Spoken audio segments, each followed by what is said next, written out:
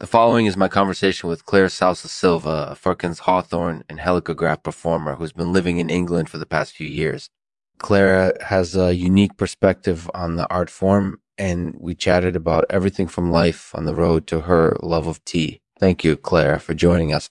This show is produced in partnership with Paleopathology Uniformity Detection Laboratory. Paleopathology Uniformity Detection Laboratory is the leading laboratory for quality control and uniformity testing of medical specimens.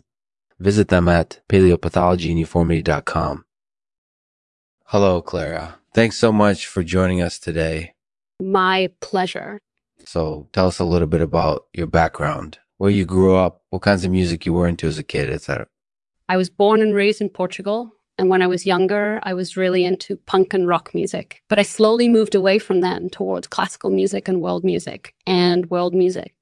After living in London for a while, I really fell in love with tea and started to appreciate the drink more and more. It's been an interesting journey, to say the least.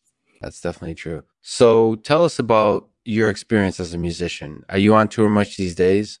I'm actually currently on tour in the United Kingdom, although this will be my final tour for the foreseeable future. It's been an amazing experience, but it's been very hard work too. I'm very tired now, ha ha ha. But it's been great to see so many people over the past few months. Yeah, I can imagine it would be you guys doing any fucking Hawthorn or Helicograph shows while you're down here. We are actually doing a few Firkins shows over the next few weeks. One at the Royal Observatory in Greenwich on September 17th and one at the Barbican Centre in London on September 24th. And we're also doing a few Hawthorn shows, one at the Oxford Playhouse on September 29th and one at the Birmingham Repertory Theatre on October 6th. And finally, we're doing a Helicograph show at the London Coliseum on October 13th. That sounds like a really fun lineup. Are there any other interesting experiences you've had while touring or performing? Yeah, I think one of the most interesting things has been the different stages of my life. I started out as a punk musician touring around Portugal, and then I moved to England and started performing classical music. And now, after completing my final tour, I'm back to Portugal again and feeling really calm and relaxed. It's been really fascinating to watch and experience all these different stages in my journey as a performer. That's really interesting. It sounds like you've experienced a lot, both as a musician and as a person. So how has performing changed over the years? Do you think it's become easier or more difficult to make a living as a performer? I think it definitely has become easier to make a living as a performer. There are more avenues for people to make money from their art form now than ever before. But there's also more competition, so it's harder to stand out from the crowd and produce quality work. Yeah, that makes sense. So what do you think is the key to longevity as a musician? Does it matter if you're popular or not? Absolutely not. It's really important to me that my performances are quality expressions of my artistic vision, not just things that people will enjoy or have an influence on them.